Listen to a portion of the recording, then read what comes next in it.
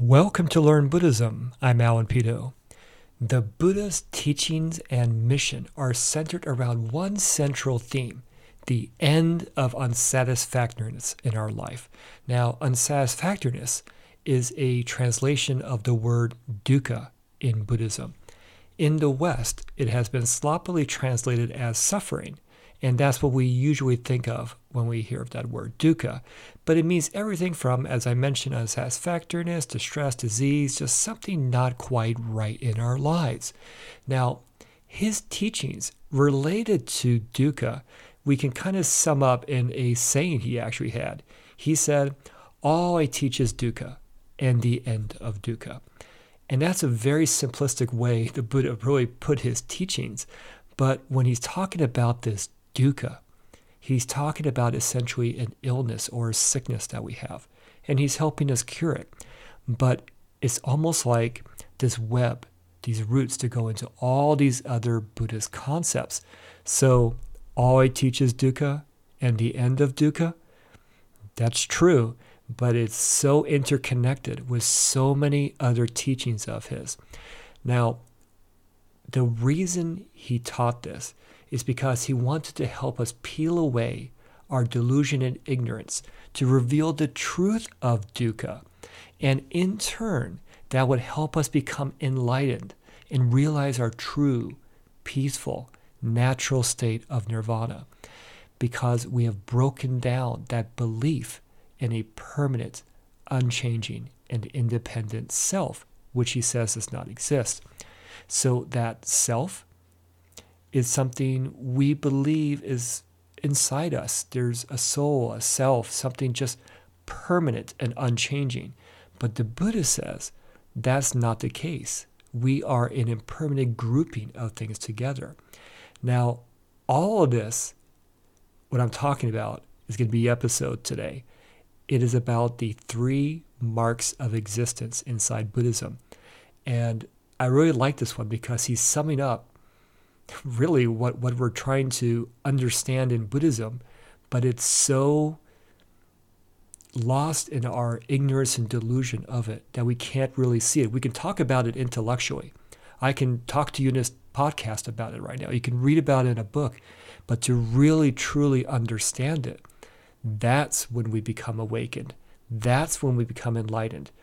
That is when we have blown out those 3 fires of greed, anger, and delusion, which is sort of that root cause of dukkha, which has kept us trapped in this endless cycle of rebirth. So we want to achieve our peaceful, natural state of nirvana. But to do that, we got to really understand these 3 marks of existence. So the 3 marks of existence, he says, are impermanence, dukkha, and the illusion of self. Now, impermanence is such a central theme inside Buddhism and the Buddha's teachings because the Buddha said, all that is impermanent is dukkha. So that's a truly revolutionary statement right there. You are impermanent, thus that's dukkha. Your experiences, your perceptions, your beliefs, everything is impermanent, dukkha. But we don't really see fundamentally that impermanence. And thus we start clinging and craving at things. And I'll go more into this as we continue, but we don't really understand impermanence to that large degree. Now, the Buddha said that no conditioned phenomena, as I mentioned, you and me, we are conditioned phenomena. So is flowers, plants, our world, the universe, phenomena, everything. Everything's impermanent because we are all dependent on causes and conditions to exist and also cease. So we call this dependent origination in Buddhism. Impermanence and dependent origination, I would say, really is the heart of the Buddha's teachings, because when you understand dependent origination, you understand impermanence. And when you understand impermanence, you understand dependent origination. And when you fundamentally understand those, just like the Buddha did, just like his enlightened followers did, they are able to realize nirvana. That's what we want. So this core principle liberates us from the belief in permanence. So, including the belief in a permanent self, which is really the cause of so many of our issues. That leads us into dukkha, which in the West we sloppily translate into suffering, as you may have heard. So it's basically saying that our reality and existence that we have conditioned is unsatisfactory. It's dukkha, even though we don't always perceive it that way. Now, why is that? Well, our suffering is caused by a belief that we are permanent. Remember what we were just talking about there? We are permanent and not dependent upon other things. And that allows us and causes us to have attachments and to cling to things, cling to experiences and sensual pleasures and everything else, because we're reinforcing the belief in permanence, the belief in a permanent, unchanging, independent self. Why is that important? Well, when we are in love, attached to, cling to things that we want to be permanent, when they are impermanent, that includes ourself and the belief we have in a permanent, unchanging, independent self of others and other phenomena as well. We create actions, and we call this karma in Buddhism. Now, karma in our secular world is sometimes looked at, good karma or bad karma. Well, there's wholesome and unwholesome karma in Buddhism, which is different, and you may have heard about it. And essentially, we want to generate wholesome karma that's aligned with the Buddhist path towards liberation. But normally, we are causing unwholesome karma because we are unskillful in our actions. But ultimately, what we want to do as Buddhists is to end all karma that binds us to the cycle of birth and death, rebirth. Because karma is what traps us, binds us, makes us re-become in this cycle of rebirth, not reincarnation, but rebirth. And so enlightened beings like the Buddha and his enlightened followers and bodhisattvas, they are not experiencing rebirth after they attained nirvana. They are not re-becoming like we are right now. That ends for them. But when they are enlightened beings, they are not generating that karma that causes that rebirth. But right now, you and me, we are. And so after our current existence, our impermanent existence is done, our karmic actions will continue on, and they will prompt another existence to re-become. And I'll talk more about that in the third mark of existence here in a second. So this suffering that we're talking about, there are three main types. There is a suffering of suffering. Now, this is due to physical and emotional discomfort and pain we all experience as humans. And you can think of that in many different ways. I mean, it's everything from illness or just, unpleasant situations, you name it. Just our bodies in general are just not meant to be impermanent and not changing. We know scientifically our bodies change over every second or over years. We know this actually happens, but the Buddha is talking about this at a very fundamental level. Then we also have suffering of change. Now, this is a really interesting one because this is due to our inability to accept the truth of impermanence and change. Remember the first mark of existence? We don't want to believe that. So the suffering of change we don't like. And so we start clinging to pleasurable experiences because, pleasurable experiences make us happy, right? And what we learn in Buddhism, our perception and our belief and view of happiness is conditioned. It's not really true happiness. Now, you may be sitting back in your chair now like, I know when I'm happy, right? I know when I love somebody. I know that, but it's impermanent. For example, is that always at a steady, constant, never decreasing? Ever? No. We know something can make us sad the next moment, or maybe we have a thought about something else. It's not a constant thing. So is sort of going up and down. Our mind is creating all these conditions, right? So when change occurs, we want to cling to pleasurable things, but pleasurable things are also impermanent in their nature and how we perceive it and believe in it and everything else. So when we start clinging and craving to that, it doesn't give us really the pleasure that we want because it changes. It's impermanent. And that leads us to the last one, the suffering of existence. This is overall the unsatisfactory nature of arising in what's called the 5 aggregates in samsara, the cycle of birth and death. So when phenomena arises like you and me, we are a grouping of 5 things called the 5 aggregates. And they work so seamlessly together, it makes us believe that we have a permanent, unchanging, independent self. But we don't really understand that. But that right there is a key one as well. If you look at all of these, we can really see the impermanence and the dependent origination nature in all of these things that we are rejecting, which is causing us suffering. And now, that last one, being reborn, this rebirth, if you will, new existences, is not you as you currently view yourself being reborn, like in a reincarnation. It's rebirth. The rebirth of your karma is prompting its rebirth in this stream of consciousness that goes on casually from existence to existence. And that is dukkha. And that's a very hard concept for us to understand because we have so much clouded delusion in our minds right now to the truth, the Dharma, as the Buddha taught it. And that leads us to the last one, the illusion of self. And so we have a teaching in Buddhism called non-self or not self. And it's not saying, no, you don't exist. It's saying this view of what you think is yourself is the illusion.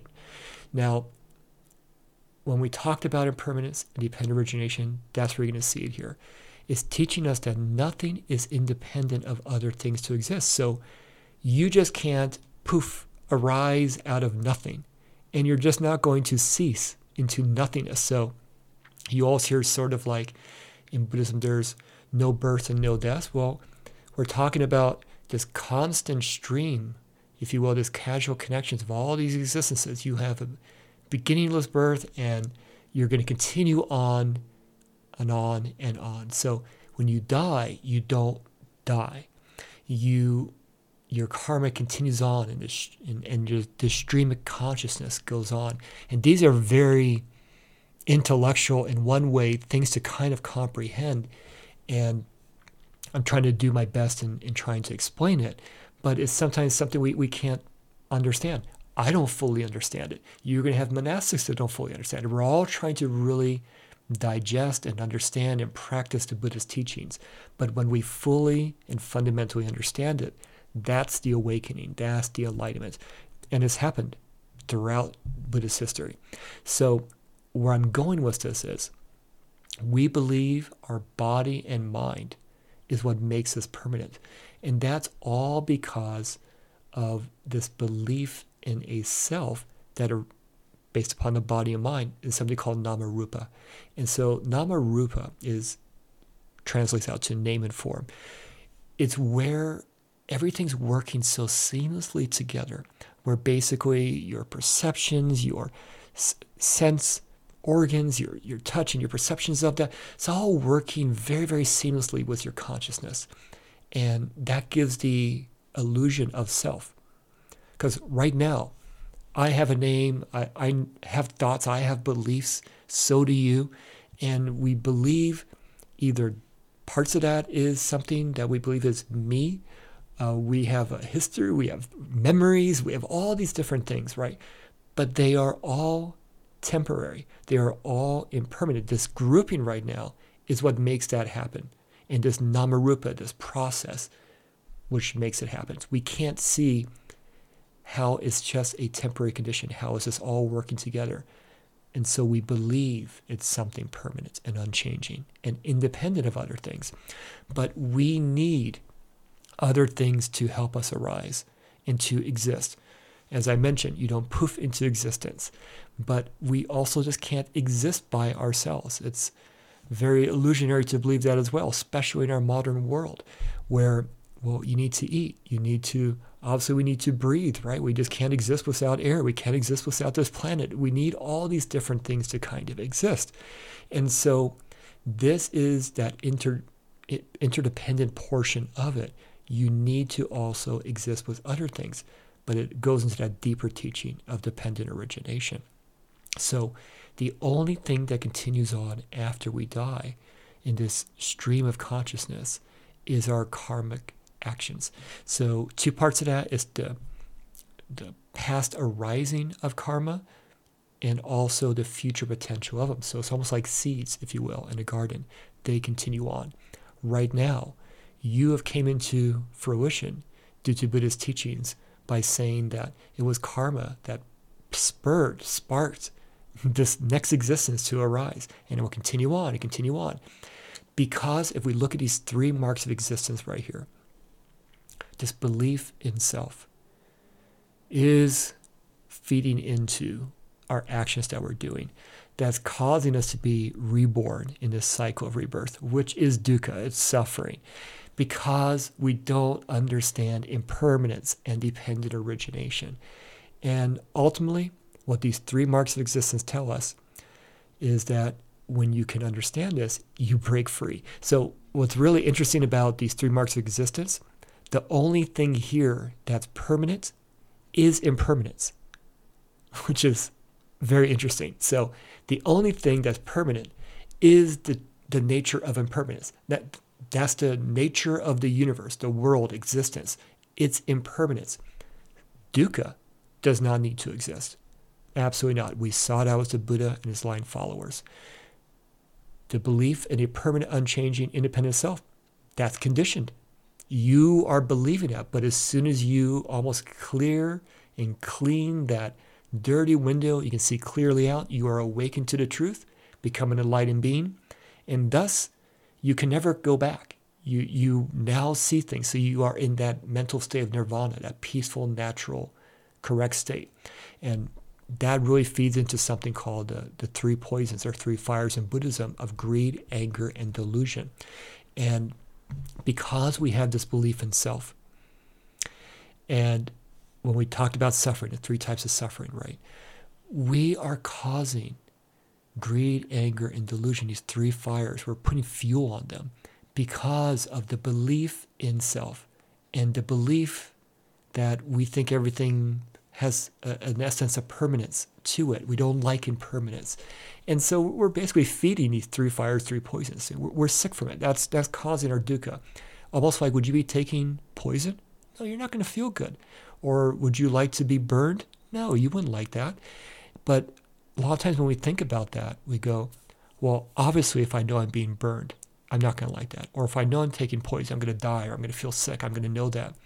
But if you look at the nuanced level of this, even in our everyday life, outside the religious aspect here, you may be having smoke inhalation sometimes. Maybe some other times you'd be burned. Sometimes you just may feel the heat. Sometimes you may feel the heat a lot, or the poison. Well, maybe sometimes you feel a little sick. Maybe sometimes you might be getting really sick. It's all these nuanced levels, which is this world that we're in right now caused by the three marks of existence because we don't understand it. So we fuel the three fires. So when we're trapped in this cycle of rebirth, samsara, this existence, it is not satisfactory. Now, did the Buddha and his line of followers exist in our world as well? Absolutely.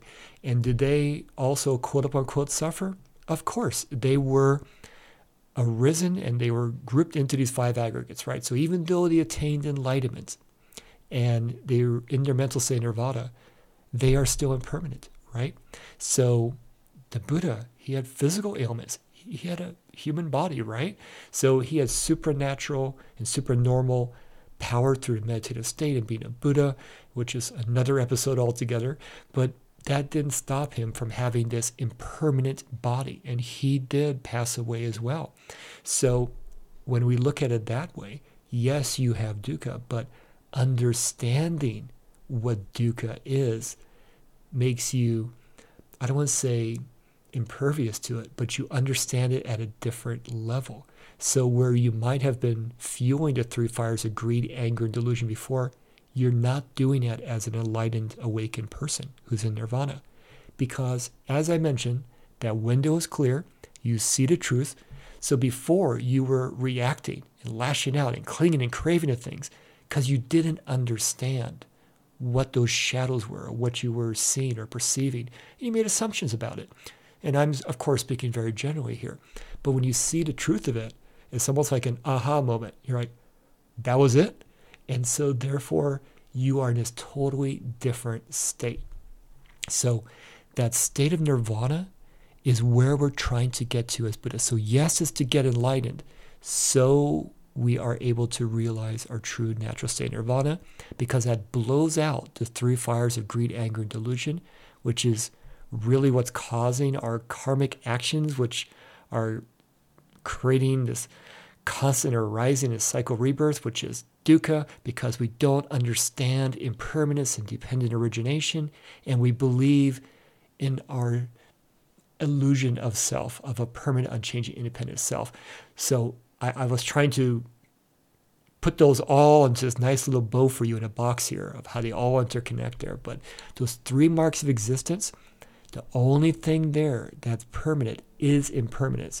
And when we understand impermanence, and of course dependent origination is part of that, we can break down, and this is Buddhist practice, we are trying to break down this belief in a permanent, unchanging, independent self, that illusion of self, so that we can stop our karmic actions based upon the three fires of greed, anger, delusion, stop the cycle of rebirth, stop dukkha in our lives, because we are now inside our true natural state of nirvana. Beautiful teaching. I really love it, but this is a very, very high level of these three marks of existence, but I hope it gave you some insight. Do you have any questions about the three marks of existence? I'd like to hear from you. You can send me a message from my website, alanpito.com. If you're on Spotify, you can reply to this podcast episode, or you can send me a voice message to this podcast. And I look forward to talking with you in our next episode. Thank you.